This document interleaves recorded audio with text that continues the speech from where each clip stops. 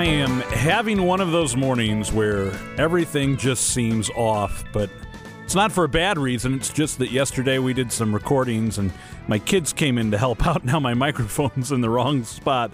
And that's how the morning's starting off on this rainy Tuesday, August 16th. But you know what? All the challenges aside, I mean, first world problems here, that my microphone's not in the right spot. It's still a beautiful day because you and I are here together. Good morning. Welcome to another episode of Roadmap to Heaven. I'm Adam Wright, and I want to thank you for being with us this morning.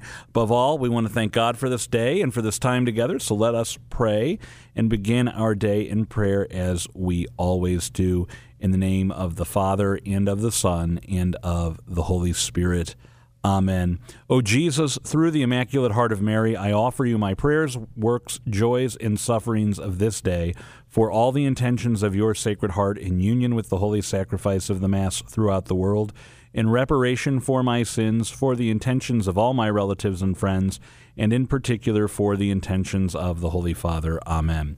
O most blessed Mother, heart of love, heart of mercy, ever listening, caring, consoling, hear our prayer. As your children, we implore your intercession with Jesus, our Son. Receive with understanding and compassion the petitions we place before you today. We are comforted in knowing your heart is ever open to those who ask for your prayer. We trust to your gentle care and intercession those whom we love and who are sick or lonely or hurting. Help all of us, Holy Mother, to bear our burdens in this life until we may share eternal life and peace with God forever. Amen. We dedicate all of our thoughts, words, and actions to the greater glory of God in the name of the Father and of the Son and of the Holy Spirit. Amen. On the show today, we're going to be talking with Doug Barry, as you may have guessed. We'll continue our talk on resources to help us in the battle of spiritual warfare. We're also going to be talking with Dr. Scott Hahn again today. Here's a word for you, Theotokos. Theotokos. Do you know what it means? Well, if you don't worry, that's not our catequiz question today. We'll have one of those a little later on, too. But Theotokos is what we're going to be talking about with Dr. Scott Hahn today. I'll give you a clue. It has to do with the Blessed Mother. And then we're also going to be talking with Dr. Ray Garendi, host of The Doctor Is In. I can't remember if I mentioned this yesterday, but I'll say it today. Today is the first day of school for my kids. I know yesterday was the first day of school for a lot of kids, and it's kind of a sad one for us this year. It's a happy sad, right? Bittersweet. Our youngest is in kindergarten this year. And, we don't have it for the first time in 12 years. We don't have any infants, toddlers, or preschoolers in the house. We have a kindergartner, and we've got one all the way up in middle school and everything in between. And I'm not sure how to react to that emotionally a little bit. And, of course, every year, going back to school brings about new challenges. So we're going to talk with Dr. Ray about that today.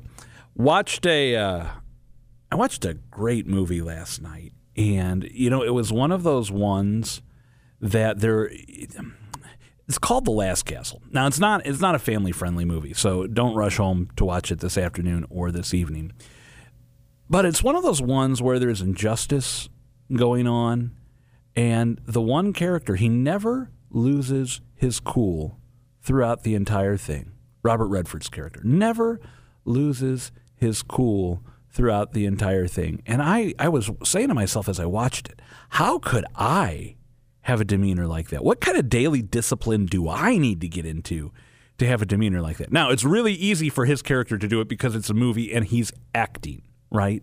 He just does what the director tells him to do. He did it very well, in my opinion. But could I develop that level of calm in my life when things are chaotic and out the window? Well, you know what? That's why we say pray that rosary every day. I'm not saying it's a guarantee you will develop that calm, but the more time you spend in prayer every day, the more time you learn to trust in God every day, the more time you just do these practical things every day and these daily disciplines, the more likely it is that when the tough times come, you're going to be able to contain yourself, keep your cool, and do what needs to be done. So just a random thought for you on this Tuesday morning. Let's go now to Mike Roberts, and when we come back, Dr. Ray will be with us. Today is the feast day of St. Stephen of Hungary. Born near the end of the 10th century, his father was chief of the Magyars who migrated into an area around the Danube. When he was 10, he and his father were both baptized, and at 20, Stephen married Gisela, whose father, St. Henry, was emperor at the time. Stephen eventually succeeded his father as chief of the Magyars and led an effort to Christianize all of Hungary. He instituted a policy of having one church for every 10 towns and collected tithes used to support that church and its priests.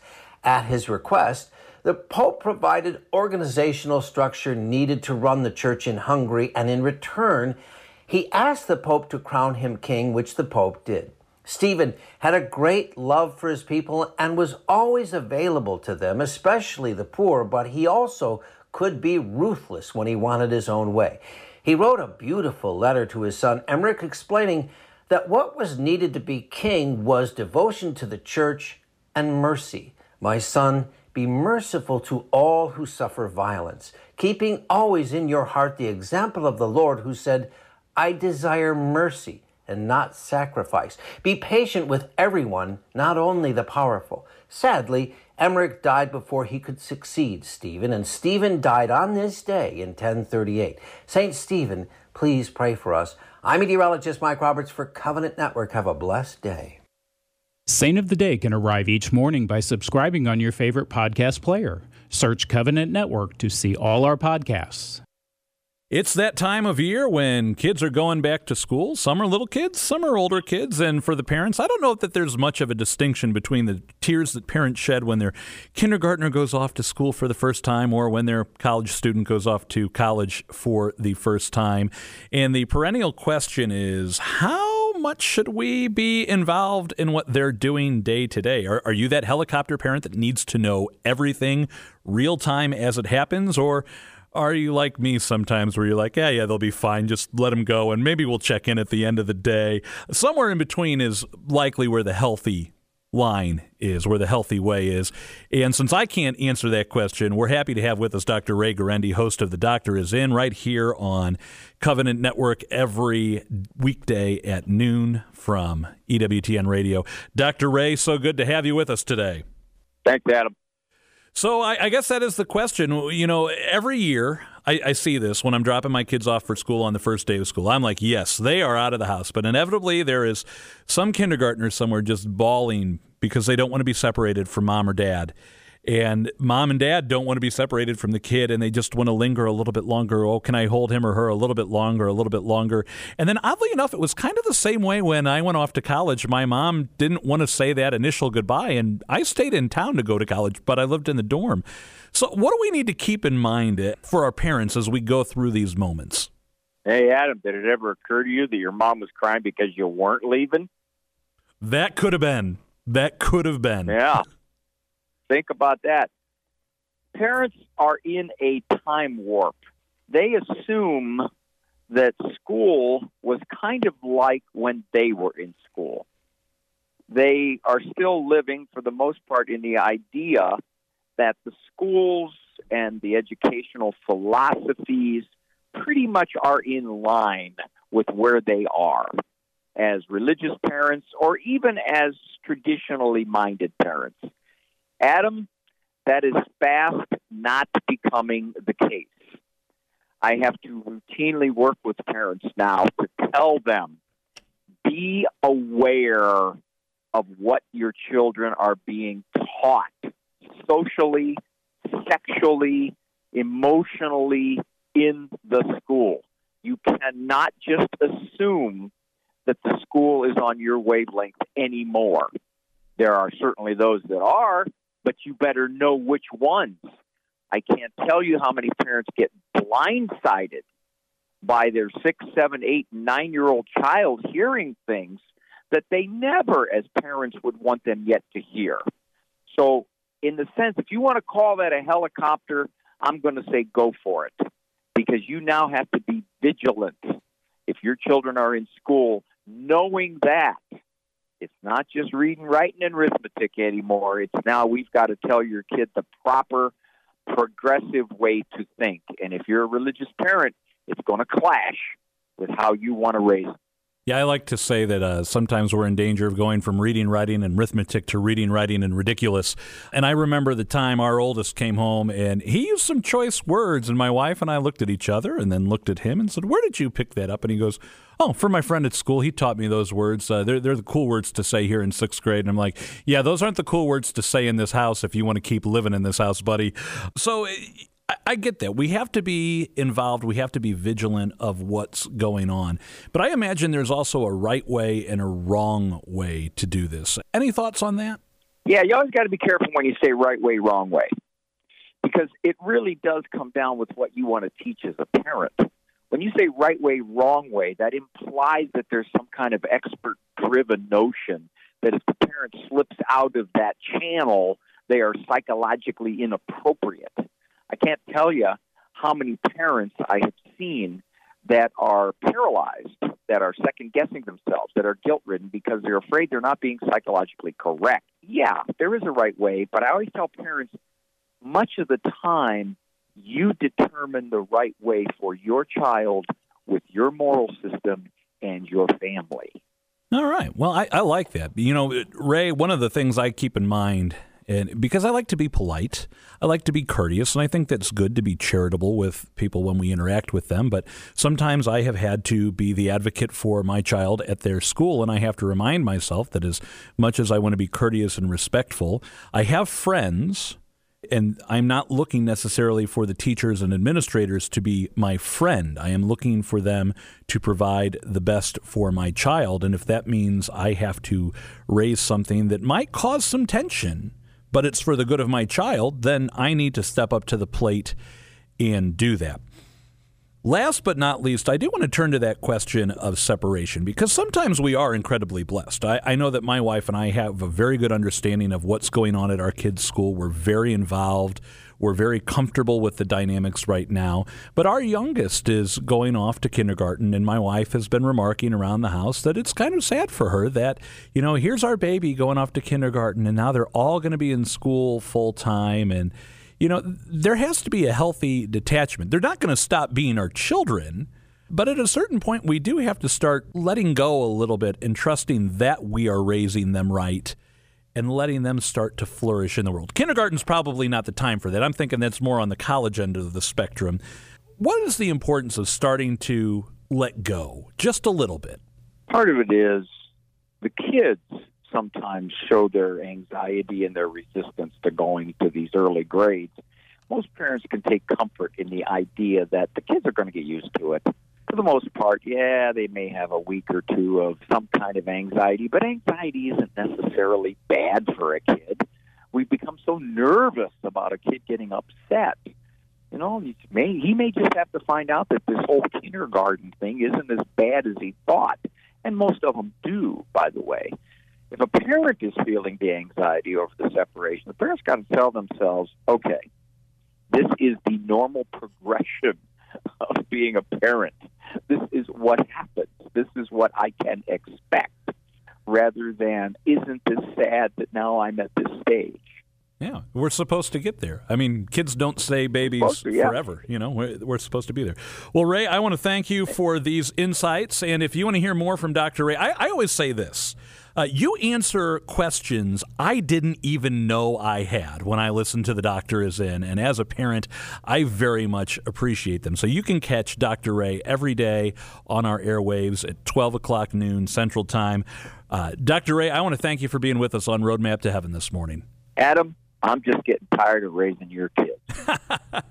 Well, sometimes I am too, but I love them, and I'm happy to be there, Dad. We're going to take a break here. Don't go anywhere. Are you enjoying this episode of Roadmap to Heaven? Are you saying to yourself, I wish I could listen to this again? Well, good news, you can. Just go to your favorite podcast app and search Roadmap to Heaven by Covenant Network to find this episode and more. And for even more great Catholic content, be sure to visit www.ourcatholicradio.org. That's OURCatholicradio.org, and click on the Programs tab for some great shows. And now back to Roadmap to Heaven.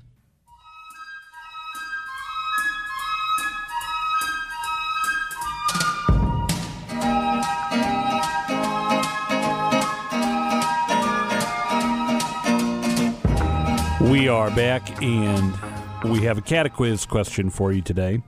Our catequiz question may seem a little repetitive from where we've been with this for a while, but it's going to be important for later in today's show, so let's get down to it. Your catequiz question today: what is the difference between person and nature?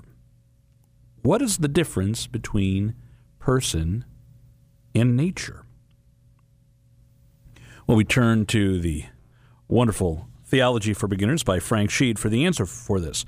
We see that the person and nature answer two different questions. If we are aware that there is something in the room, we ask, what is it? If we can see that it is a human being but cannot distinguish the features, we ask, who is it? What asks about nature. Who asks about the person? Now, the question, you may be saying, Adam, is this one of those things like the chicken and the egg, which came first, the person or the nature? Frank Sheed says the first stages of our investigation into person and nature are simple enough. We use the phrase, my nature, which means that there is a person, I, who possesses a nature. The person could not exist without the nature, but some distinction there seems to be. The person possesses the nature, not vice versa. We say, my nature, not nature's me. My nature, not nature's me. I love that example he uses. Now, why is this important? Because later on with Scott Hahn, we're going to be talking about this. And one of the things we need to cover in this is the following. God became man, not the Trinity, says Frank Sheed, but the second person of the Trinity, the Son, the Word, became man. Reread the opening verses of John's Gospel. In the beginning was the Word, and the Word was with God, and the Word was God. All things were made by him, and the Word was made flesh and dwelt among us. Here we find the fact that it was the second person who became man, and we find the reason: all things were made by him. So the divine person preceded the human nature of Jesus. It's a beautiful thing when the Blessed Mother gives birth to our Lord.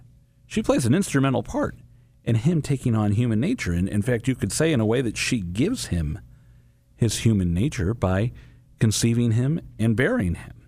Now, she could not have done that without him, but it's a really beautiful thought. So that's an important thing for us to remember. Person, nature. I dare ask the question. This isn't your catequiz question, but I dare ask this question.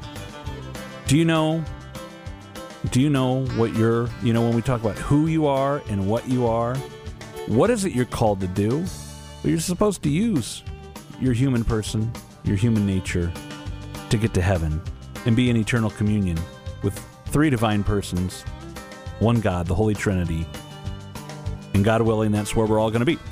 We're going to take another real quick break here on Roadmap to Heaven. When we come back, we'll be talking with Doug Barry in our continued series on resources to help us as we walk through this life engaged in spiritual warfare and the daily spiritual battles. So stay tuned. More Roadmap to Heaven is coming at you right after this.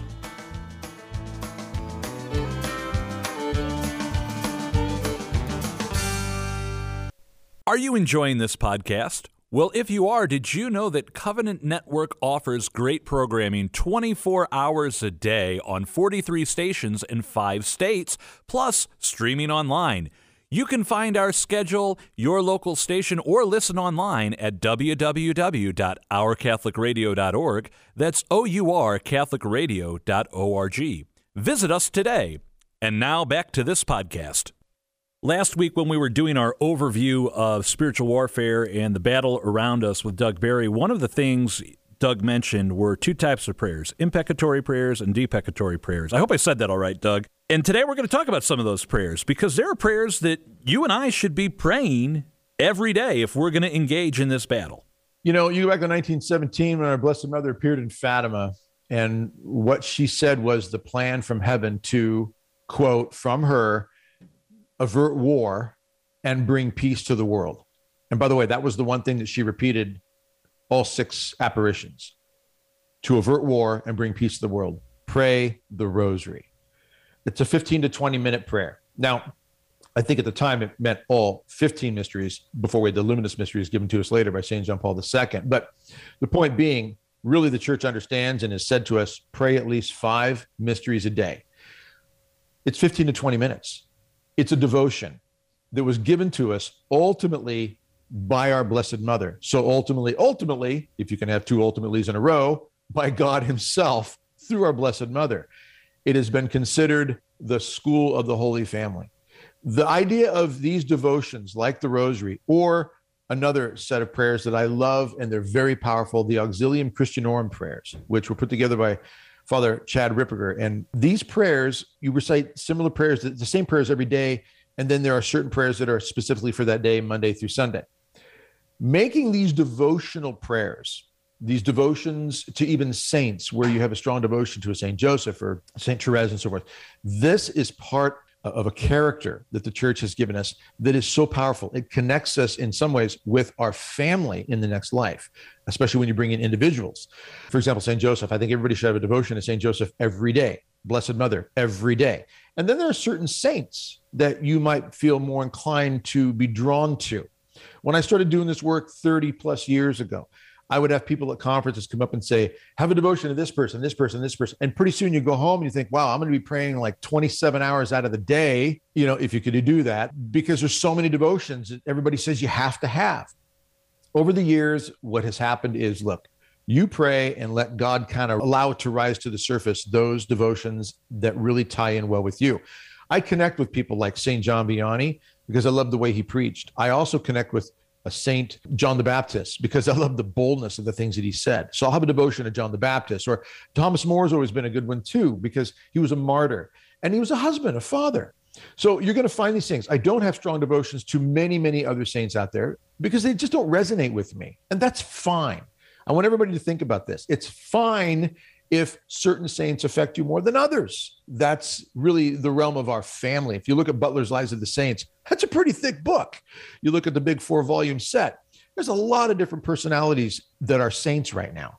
We're going to find some that work with us. So pray, find those devotions to the saints, get those devotional prayers, Auxilium Christianorum prayers. You can find them online. Powerful, powerful devotional prayers. I pray them every day. The Rosary, pray it every day. Make these devotions, the saints and the prayers, part of who you are, an extension of who you are. Doug, what if I were to say to you, every day you've got to go through the obstacle course of doom, and things are going to be flying at you left and right that can knock you out and take you down. But if you want to take about 15 minutes, I got in the tool chest over here, I got some armor that you could put on that's going to help you fare better in that obstacle course of doom. You going to take the 15 minutes?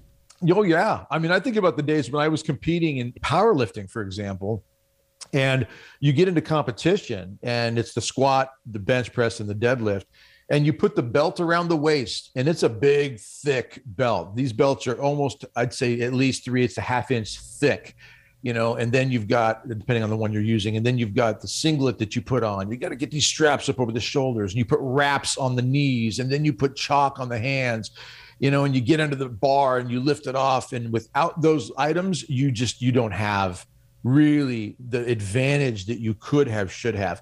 That's a great analogy you just threw out there. Anything we do in life, we go to those little advantages that give us the edge to accomplish the mission or the task successfully. This is where these devotions are a major part of that in our spiritual life. They help accomplish the task and the mission. People who would just reduce everything down to, just believe in Jesus and you're good.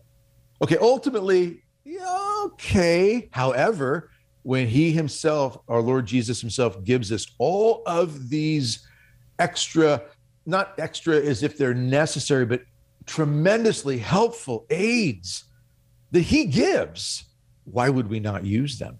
Amen. I could not agree more. Well, Doug, tomorrow we're going to get to the most important of these. And I'm looking forward to it. Until then, have a great day. Thanks. You too, Adam. Are you enjoying this podcast? Well, if you are, did you know that Covenant Network offers great programming 24 hours a day on 43 stations in 5 states, plus streaming online?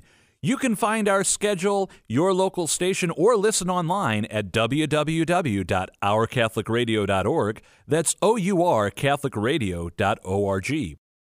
We are back, and we're happy to be speaking once again with Dr. Scott Hahn this month. We're celebrating the Blessed Mother, although we celebrate her pretty much every month here on Roadmap to Heaven. Dr. Hahn, in our last conversation, we were talking about Mary and her title, the New Eve, and the significance of that. Today, I would like to turn to a term used to describe the Blessed Mother that really has a lot of significance in our understanding not only of her, but of who Jesus is and what the incarnation means, and that's the title Theotokos. So I wonder, for our listeners who aren't familiar with the term, quite literally, what does that mean, and then what is the significance for us? Well, Theotokos quite literally means the God-bearer, but we typically translate that as Mother of God. And that's not inaccurate, but it's not precise. And so when you go back to the Fourth Ecumenical Council, after Nicaea, Constantinople, you come to Ephesus and the Council of Chalcedon. And those two 5th century councils are essential because they basically establish the Church's understanding of Jesus Christ as fully divine and fully human in one person. That is the second person of the Eternal Trinity. And so in 451, we have what is essentially a crisp summary of our Christology, and it's very high. But 20 years earlier, in 431, at the Council of Ephesus, the Third Ecumenical Council is declaring the definition of Mary as Theotokos. And this is essential because we tend to assume, at least I did when I was a Protestant, that there's a trade-off, that what you ascribe to Mary, you must take from the Lord Jesus. And then if you're attributing it to Christ himself, well, then you can't attribute it simultaneously to her. But the point really is this, that the Blessed Virgin Mary does not in any way subtract from the work of Christ, nor does she add anything to it, because she is the work of Christ. What is this work? Well, Christ is our creator. He is also our redeemer. But in creating his mother, he redeemed her at the moment of her conception, in a way I suspect all of us would choose to do if we could have created our mother and preserved her from the stain of original sin. We would have done it, but we couldn't, and so we didn't. He could, and he did, and that's what we celebrate.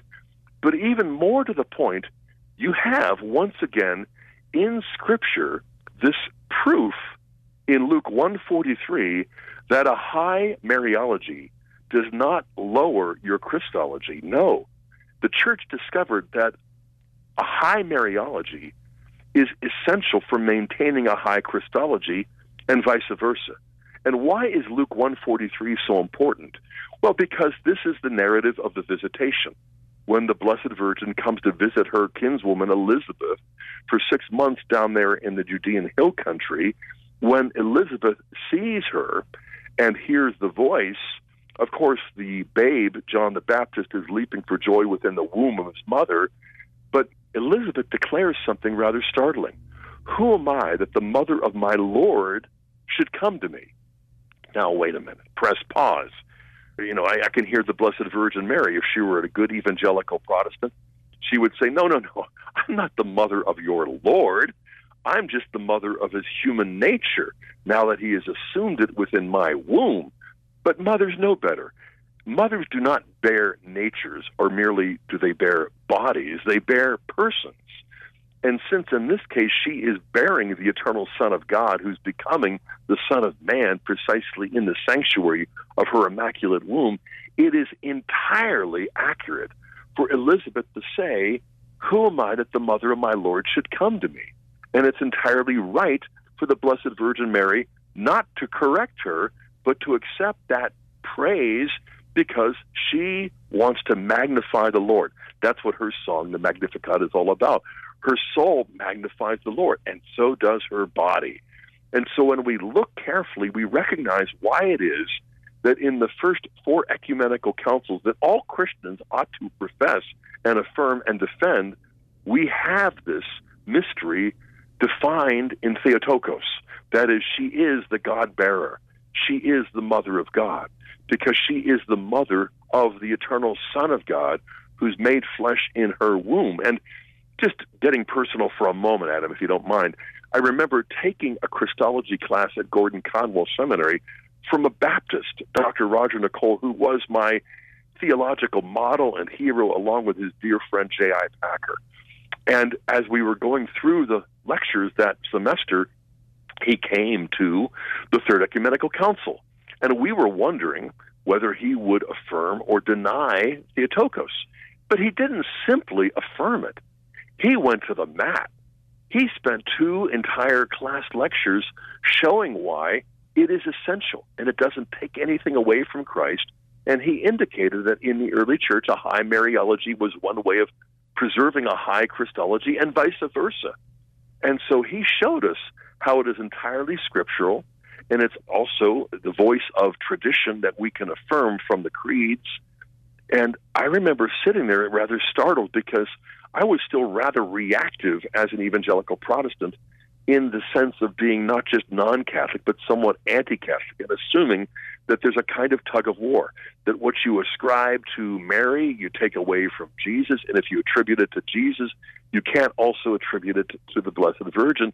And he, as a Baptist, but as a brilliant one, showed us that, in fact, the Blessed Virgin Mary is not only a model disciple, in the sense that he tells these disciples, do whatever he tells you, but in fact the Mother of God, Luke 1:43, and the Council of Ephesus in 431 AD. And he went on to indicate that you can look at the Blessed Virgin and see, as you indicated, Fulton Sheen's line, as we were discussing earlier, she is the masterpiece of the divine artist of our redemption. And so she doesn't take away from the work of Christ. She is the perfect work of Christ. And I think that's essential for us to recognize. And so we can see how God does not send his Son to get more glory for himself than he already has, because he has this infinite fullness. So why go to all of the trouble of creating the world and redeeming the world by sending his Son, not only to become a man, but to suffer and die and to rise again? If it isn't to get more glory for himself, what in the world is he doing it for? Well, it is to give that glory unto us. Well, how much is he willing to give? Well, if he's perfect love, perhaps all of it. Well, how successful has he been? Well, if you look at you and me, you might wonder. But if you look at the Blessed Virgin Mary, you recognize, wow, God is ready, willing, and capable of giving the fullness of grace and glory to a creature. And so you see Mary is without sin, not because she doesn't need to be redeemed, but because she is redeemed more fully and more perfectly than any creature, precisely as the new Eve and as the Mother of God, Theotokos. Dr. Hahn, it sounds like from what you're saying, of course, I hate to presume for St. Louis de Montfort and some of our other great saints, but this is precisely what they were getting at when they talked about the importance of Marian devotion and Marian consecration and praying our rosary. And I love the way St. Louis de Montfort puts it, that if you want to be close to Jesus, one of the surest ways to be close, to have a deep relationship with, as you say, the second person of the Eternal Trinity, is to go through the intercession of his Blessed Mother, and that in doing so, in praying that rosary every day, in fostering that Marian devotion, in no way does it diminish our devotion to our Lord. It takes us deeper.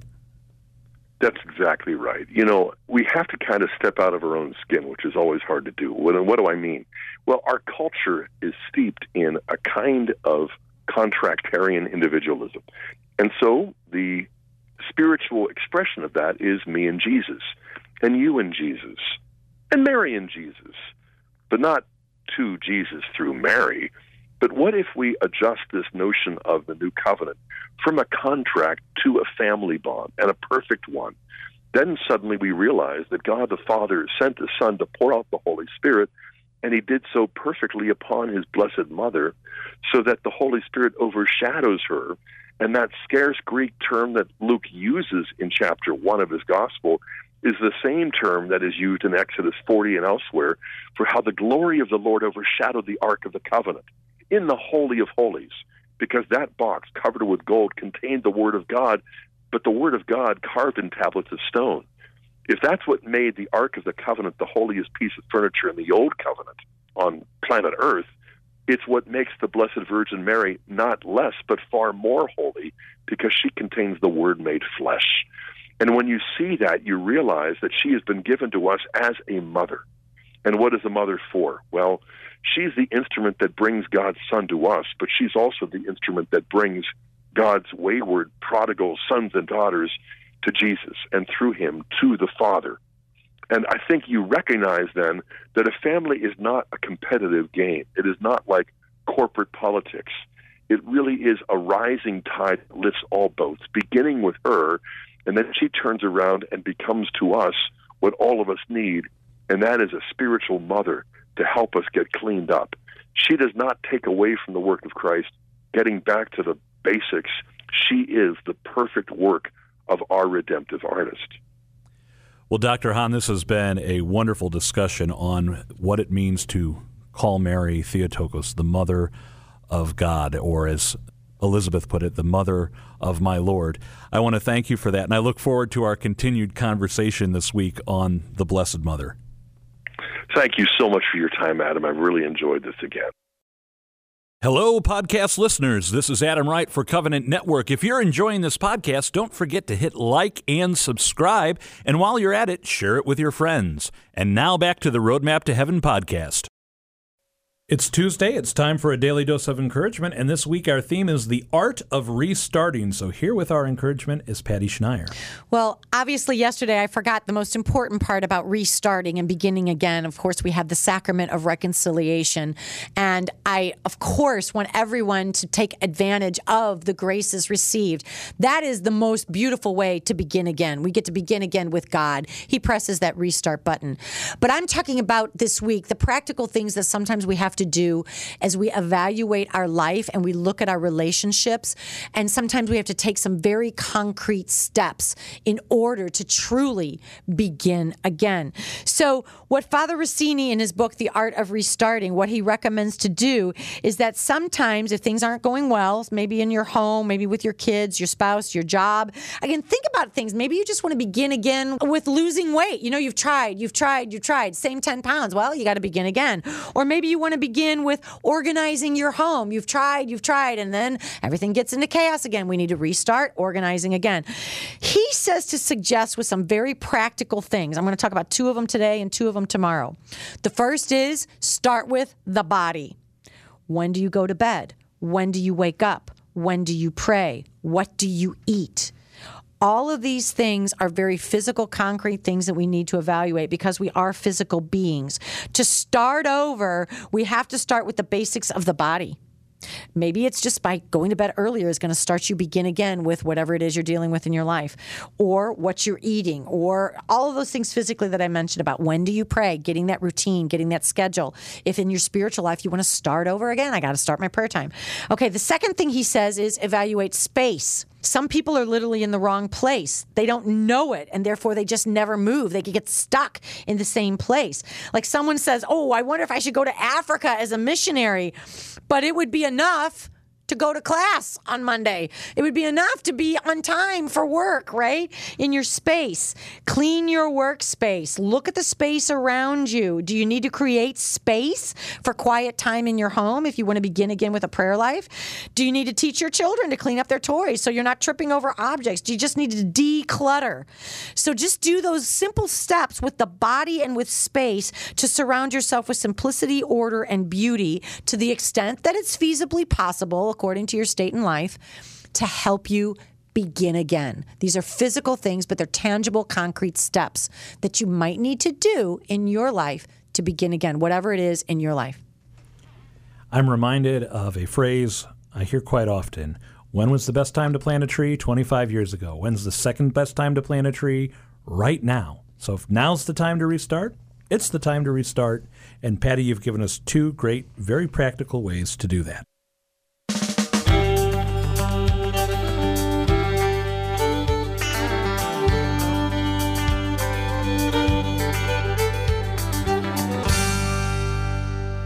I'd like to share with you before we sign off today some more information on something that Doug Barry brought up, and we didn't have a lot of time to get into it, and that's the Auxilium Christianorum. Father Chad Rippiger has put together some resources for us for prayers, that we can be praying every day, as Doug Barry said. And if you go online and you search Auxilium Christianorum, you'll find it.